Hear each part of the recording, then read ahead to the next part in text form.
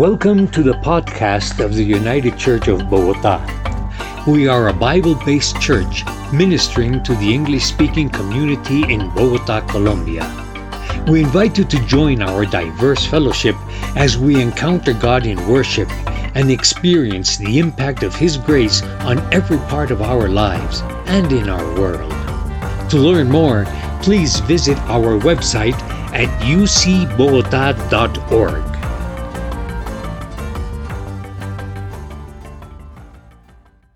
So go ahead and turn in your scriptures to Romans chapter 9.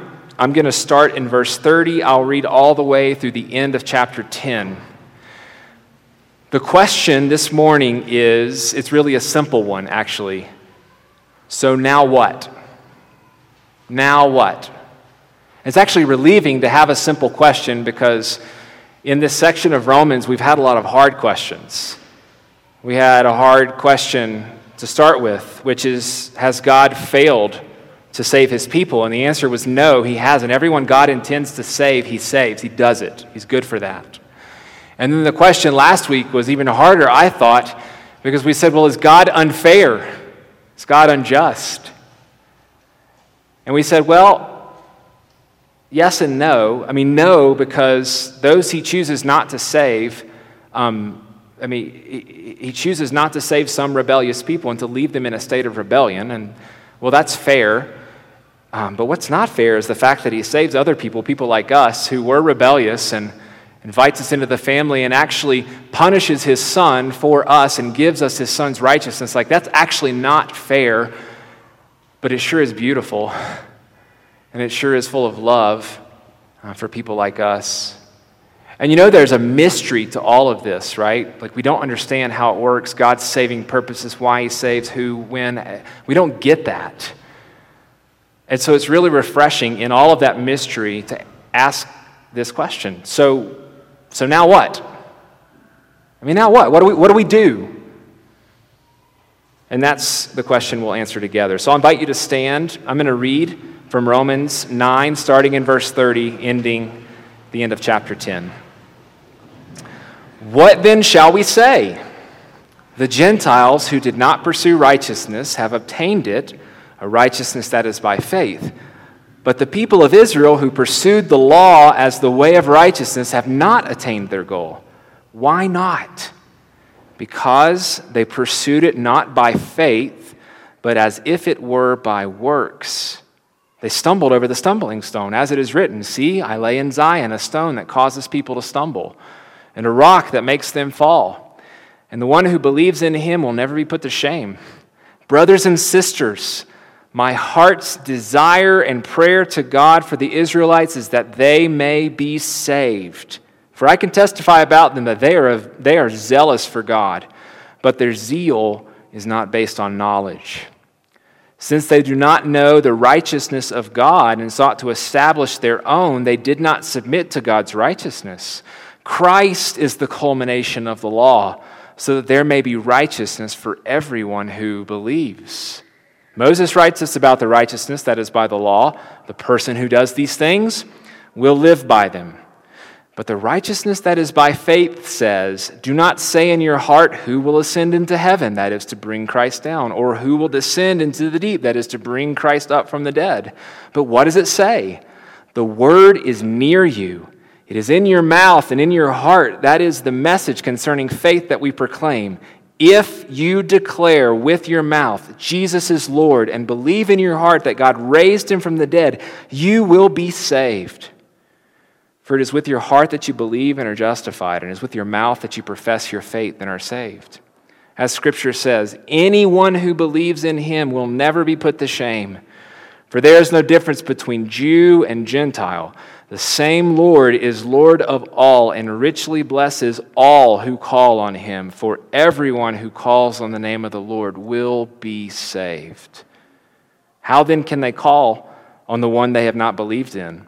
And how can they believe in the one whom they have not heard? And how can they hear without someone preaching to them? And how can anyone preach unless they are sent? As it is written, how beautiful are the feet of those who bring good news. But not all the Israelites accepted the good news. For Isaiah says, Lord, who has believed our message? Consequently, faith comes from hearing the message, and the message is heard through the word about Christ. But I ask, did they not hear? Of course they did. Their voice has gone out into all the earth, and their words to the end of the world. Again, I ask, did Israel not understand? First, Moses says, I will make you envious by those who are not a nation. I will make you angry by a nation that has no understanding.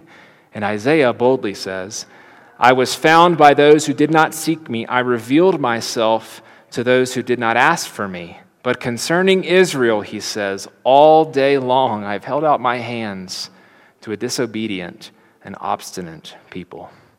This is the word of God. You can be seated, and let's pray. Lord, if faith comes by hearing your word, then that's what we want. We want hearts that absorb what you have to teach us. So would you please bless the words of my mouth? Would the meditations of all of our hearts this morning be pleasing in your sight, our Lord and our rock and our Redeemer? In the name of Jesus we pray. Amen. More than anything in all the world, the Tin Man wanted a heart. Right? That's why he joined Dorothy and her gang. That's why he followed the yellow brick road all the way to the Emerald City to meet the Wizard of Oz, to ask the Wizard of Oz, hey, give me a heart. Well, when he finally meets the Wizard of Oz, sorry to give you a spoiler alert. I mean, the movie's like 80 years old, so that's on you. When he finally meets the Wizard of Oz says, hey, Tin Man, you don't need a heart. As a matter of fact, hearts are great until they start to break. The Tin Man says, yeah, but I still want a heart. And it's at this point that the Wizard of Oz gives an answer that I think is one of the more profound things that's ever been said in film. This is the start of what he says. Back where I come from, there are men who do nothing all day but deeds. They're called good deed doers. And their hearts are no bigger than yours. But they have one thing you haven't got. What is it? What is it? What do they have that I don't have? That is the question that the Jews are asking Paul. What is it, Paul, that the Gentiles have that we don't have? I mean, we are the ethnic people of God. We're supposed to be the insiders, but we're finding ourselves on the outside, and these Gentiles, well, they're on the inside. So what is it, Paul? What is the one thing that they have that we don't have? Tell us. The answer is righteousness. Righteousness. They are right with God. They are enough for God. Okay, righteousness. How do we get that? Paul's answer, faith. Faith. This passage teaches us what the whole Bible teaches us, that salvation is by grace through faith. If you don't trust in the right one, then you can't be right with God. It is so simple. We think it is so simple that we don't actually need to think about it anymore, talk about it anymore, but that's not true. The Jews really needed to think about this because their crisis of faith had led to misapplied faith and was withholding from them real saving faith. And so as we come to a passage like this, we have to think to ourselves, if it's true for them, all the stuff they experienced, their rich history and heritage, could it be true for us too? That's going to mean that this passage is not just an interesting, old but disconnected story about Israel, but that it's something that engages our own hearts, that the Apostle Paul actually wants you and me to grapple in our hearts with the reality that maybe, just maybe, we are not right with God. We might not have righteousness, which is to say, if there needs to be a disruptive crisis of faith to sort all of that out, then bring it on. Bring it on. It's always good to examine your heart. Listen, I don't care how long you've been a Christian and how Christian you feel. And it's always good just to deconstruct everything and to look at it and to say, am I getting this right? Am I right with God? Am I really sure that I'm okay? That's what Paul's doing here. He's injecting a faith crisis for the Jews here, verses 31 and 32. What then shall we say? This is his "so what do we do now?" question. That the Gentiles who did not pursue righteousness have obtained it, a righteousness that is by faith, but the people of Israel who pursued the law as the way of righteousness have not attained their goal? Why not? Because they pursued it not by faith, but as if it were by works. Just in general, that scenario is very surprising. It points back to the mysteries of God and his salvation plan. Here are these people, the Gentiles, who were born far, far away from God, not seeking after God, not interested in getting right with God, who are suddenly right with God. And the Jews who have been striving and striving their whole existence to do it the right way and to get close to God and to be right with God, they now are not right with God. What went wrong? And Paul's answer is, it's all about how folks were trying to get right with God. And you heard what he said. The Jews were focused on using the law to get right with God. In other words, they were hoping that their good behavior would save them. That, in general, is how religion works. Survey all of the world's major world religions, and that's how it works, right? We do good things to get God, whatever God is, whoever he is, to like us. I read the words of a Jewish rabbi who recently wrote to a new convert to Christianity. This is what he said. The basic question about religion is how to elevate man and bring him into closer relationship with God. We believe that God revealed to us the law of Moses, how he wants us to live so that we can try to be in harmony with his divine purpose. Our role in religious purpose is to obey God's law, to love him, and to obey him. We exercise our free will by proper intention and, listen to this, through having done the good deeds are elevated so that it becomes progressively easier and more natural to continue to do good and to resist evil. Just like every other major world religion, that's the picture we have. God is up here, and we are down here. How do we get up there? We climb the ladder of religious deeds.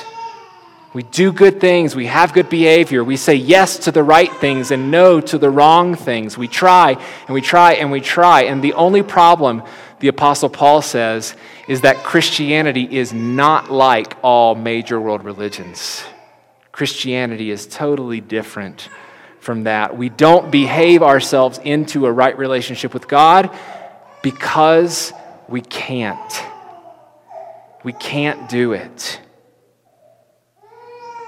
Verse 5, Moses chimes in and he says this about the righteousness that is by the law. The person who does these things will live by them. What Moses is saying is, hey, look, if you want to be right with God, then all you have to do is follow the law perfectly.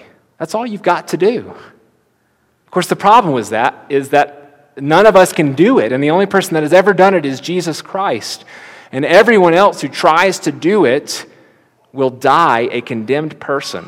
Instead, verses 6 and 7, The righteousness that is by faith says, do not say in your heart, who will ascend to heaven, that is to bring Christ down, or who will descend into the deep, that is to bring Christ up from the dead. So salvation, therefore, is not about climbing the stairway to heaven to bring Jesus down, to impress him with how awesome we are, and that he should come down here to be with people like us, nor is it about reaching down and waking Jesus up from the dead and showing our supernatural power to do great things and move mountains. No. God has done that. God sent Jesus down. God raised Jesus up. Therefore, salvation is based on what God is doing, his power to save, and not our power to make ourselves right with God. God has done all the work that needs to be done to save us so that we don't have to strive and strive and strive and strive and fail to save ourselves. Verse 9, if you declare with your mouth, Jesus is Lord, and believe in your heart that God raised him from the dead, you will be saved. That's what we do. We declare it, we believe it, and we're saved. What we say is, hey, God, I'm not enough to impress you and to be right with you. Jesus is enough. And salvation, righteousness by faith, is ours by what? By trusting in him and not in ourselves. And if that, my friends, is not how your Christian faith works, then it's wrong, and you need to dismantle it. Take it apart piece by piece and rebuild it with a church that loves you. Rebuild it on a foundation of Jesus is sufficient, and Jesus is the only one who is enough to save us. A crisis of faith. All right, some of you just heard me say, okay, so not by works, not by deeds. So salvation is not by the things I can do with my hands, the good stuff. Salvation must be then about my heart, yes, about feeling strongly, confidently about my religious convictions. If I do that, then I'm probably good, right? I say this with all respect and with much love, knowing that many of us in the room come from a culture where it is very, very valuable to feel strongly and passionately about stuff, right? It's actually pretty cool when you go to a World Cup game and you see that. It's amazing. There is a temptation to believe that if you feel strongly about your faith, then you must have saving faith. And Paul is saying, no, That's also not the way it works. Paul says, actually, they were great, passionate, obedient Jews who felt very, very strongly about their faith. They were zealous even, who had misplaced faith. They were trusting in their works and also in their zeal. Verses 1 and 2. Brothers and sisters, my heart's desire and prayer to God for the Israelites is that they may be saved. For I can testify about them that they are zealous for God, but their zeal is not based on knowledge. Their zeal is not based on knowledge. What does that mean for us today? What does it look like today in a churchy setting like this? One pastor says to us today this: look, religious zeal is not an infallible sign that we know the truth. The fact is, a man or a woman can be zealous for the scriptures, zealous for Sunday school, zealous for the programs of the church, zealous for church life, zealous for all of these things, and still be unregenerate, still be unsaved. And that may be describing you. You may feel passionate about Christianity. You may feel strongly and in very religious ways. Many people that I meet, they find out I'm a pastor, and there's this weird kind of dance that they want to do where they say, Pastor, I'm so glad you're a pastor. I just need to tell you that I am such a devoted Christian. I go to church, I read my Bible, I'm always praying, I'm always sharing my faith. Nobody loves God more than me, and I'm listening to that, and I'm listening, and I'm saying, okay, that's good stuff, but if that is all that defines your Christianity, it's not enough. It's not enough. And you're in big trouble. Here's what I mean. 3.5 years ago, some of you remember that I messed up the artery in my neck over here, and I had to go to the hospital for 10 days. And long story short, I had to get on this very strong medicine that made my blood really, really thin so that I wouldn't have a stroke. And so I'm sitting in there, and we had a problem with the IV the first day. I had this fascinating interaction with my nurses. The first nurse came in, and she saw my Bible sitting there next to my hospital bed, and she's like, okay, who's this giant gringo Bible? Like, why do you have this? And I'm like, I'm a pastor at International Church. I'm trying to prepare my sermon so that I can preach on Sunday, which I didn't because I was in the hospital for a while. And she goes into that whole dance that I just described to you. Oh, pastor, I'm so glad to hear you. I'm so devoted. I go to so-and-so church. You may know it. It's led by the esteemed pastor so-and-so and all that stuff, right? But then she went to go put the needle into my vein, and she missed. Missed bad. And I'm sorry, I know this is like squirmy for some of you. But then she went to do it again, and she missed again. And she missed again and again, and my hand was looking like a pin cushion that you use for sewing. And I just said, maybe we can try this later. And she said, no. And she looked up to heaven and she said, Lord, we have enough faith. We have enough faith, Lord. She reared back and she jammed it and she missed again. The best part, though, was that in a few minutes, another nurse came in, and she was very no-nonsense. She was like my favorite nurse that I had. And she walked in, and she looked at my poor, mangled-up hand, and she went, bam, nailed it. No pain at all. She hit it. That is the Christian mentality that I'm talking about that's extremely, extremely dangerous. What she said, Lord, we have enough faith. And that's what matters, right? Is that my faith is so strong. We've got it, right, Lord? You have to do this because I'm so strong. And that shows up formally. It shows up right now in churches in our city and all over the world through the prosperity gospel, through name it, claim it theology, where you say, I just have to believe hard enough, and bam, there it is. You have to do it, Lord. But it also shows up like this. People who would vehemently disagree with prosperity gospel theology, still, some of them in their hearts think, I'm devoted enough. I'm strong enough. I am so passionate and sold out for Christianity, and I just want to say that in and of itself is also not enough. That is just as deceptive and dangerous. That is misplaced faith, because it's faith in your faith, not faith in Jesus. When we talk about faith, we often talk about it in terms of I have a strong faith, or I just need more faith, or I'm glad I had enough faith, right? Like it's something we can go out and get and build up. But that's not it, according to Paul. Faith points toward someone and away from yourself. The same with the law, right? You heard what he said in verse 4. Christ is the culmination of the law, the end, the goal of the law. Christ is, so that there may be righteousness for everyone who believes. The whole law points to Jesus, not to the people who have it. It points to Jesus. The same is true with our faith.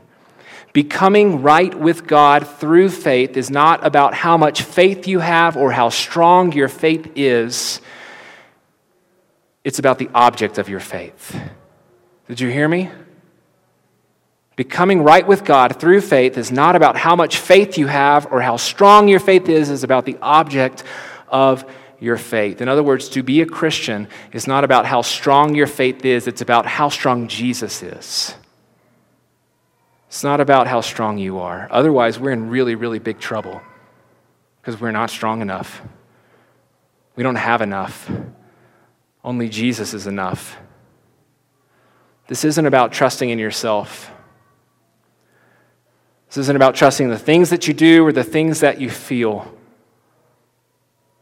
The righteousness of God comes to people who readily acknowledge this. God, I can't trust myself. I'm too messed up to do it myself. I do too many bad things. I don't do enough good things. The way I feel about myself, it's fickle, and sometimes I feel okay, and sometimes I don't feel okay with you. I need you, Jesus, to save me. Only you, Jesus, can save me. And anyone who says that to Jesus has saving faith. They're right with God.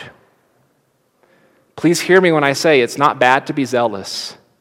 It is not bad to do good works. In fact, if you don't love God, and if you don't do anything for God, you may not be a Christian. As my wife says often, you don't bark to become a dog, you bark because you are a dog. You don't feel this way and do this thing to become a Christian. No, you feel this way and do this thing because you already are a Christian. Only Jesus will save you. That's the whole point of his death on the cross. That's the whole point of his resurrection from the dead. Those were things that only God could do for us that we couldn't do for ourselves. And get this, it worked. We don't have to add something to it. There's not an extra safety measure that we have to bring to it. No, it worked. Jesus is really enough. I read the story this week of two guys that were out in the middle of nowhere in this big field enjoying nature. And then all of a sudden, things got really scary fast because one of them looked on the horizon and saw this cloud of smoke going up, and pretty soon started to hear the crackle and the roar even of the brush fire that was headed their way and didn't look like it was going to stop. And so the other guy starts looking around on his person in his vest to find, he found a box of matches. And he started to light a fire to burn all of the grass and the ground around where they were standing so that it was a blackened circle of earth. And then as the brush fire raged closer and closer and closer to them, he picked up their handkerchiefs and they braced for impact, and the fire jumped over them. It went around them. Why is that? Because fire won't burn what has already been burnt. If you try to save yourself by your good works or your good feelings, you're going to get burned. The only way to be saved is to stand in what Jesus has already done. To stand in the shed blood of Jesus. It really was shed for the forgiveness of your sins, the full forgiveness of your sins. It really, really works. And when the wrath of God comes at people like us, well, there's nothing to consume because the wrath of God was already poured out on Jesus, in whom we trust. And here's the really beautiful thing about our God and his salvation. He is an anyone and everyone sort of God. Did you hear that in this passage? Verses 11 to 13. As Scripture says, anyone who believes in him will never be put to shame. For there is no difference between Jew and Gentile. The same Lord is Lord of all and richly blesses all who call on him. For everyone who calls on the name of the Lord will be saved. Is salvation just for the Jews? Is salvation just for the Gentiles? No. Is salvation just for this culture or for this type of person, for rich people or for that? No. It's for anyone. It's for everyone who believes. The Lord of all richly blesses all. Everyone who calls on the name of the Lord will be saved. Everyone who looks at the state of their life and their heart and says, help, I can't do this, I'm a mess, help, Jesus, please, you're my only hope. Anyone and everyone who does that is saved, is made right with God. You know what that means? It means no matter how bad you have been, no matter how bad people have been to you, if you call on the name of Jesus, you too can be a beloved daughter of our God, a beloved son of our God. Anyone and everyone. All you have to do is just lean all your weight on Jesus and trust only in him who is good enough for you. I told you that the Wizard of Oz reply to the Tin Man was one of the more profound things that has ever been said in film. But I didn't finish the quote. Here's the first part. Back where I come from, they are men who do nothing all day but good deeds. They're called good deed doers. And their hearts are no bigger than yours, but they have one thing you haven't got. And we all want to know, what is it? A testimonial. A testimonial. And with that, he gives the tin man this heart-shaped clock that ticks to represent the beating heart that's already in the tin man. It's his testimonial to say, look, you have a heart. Then this is what he said. And remember, my sentimental friend, that a heart is not judged by how much you love, but by how much you are loved by others. That is the story of Christianity. You know what our testimonial is? It's the cross and the empty tomb. That Jesus would die for someone like us. You are not made right with God by how much you love. You are made right with God because of how much He loves. It's not about how big your heart is. It's about how big His heart is for you, big enough that He would send you His only Son to live for you, to die for you, to rise for you. It's about God giving you the very heart of Jesus Himself and His life. If that's something that you want, that you know you don't have, ask.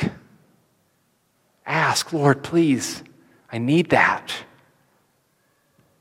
If that's something that you have already, well, then you have saving faith. And you are right with God because you are loved by God.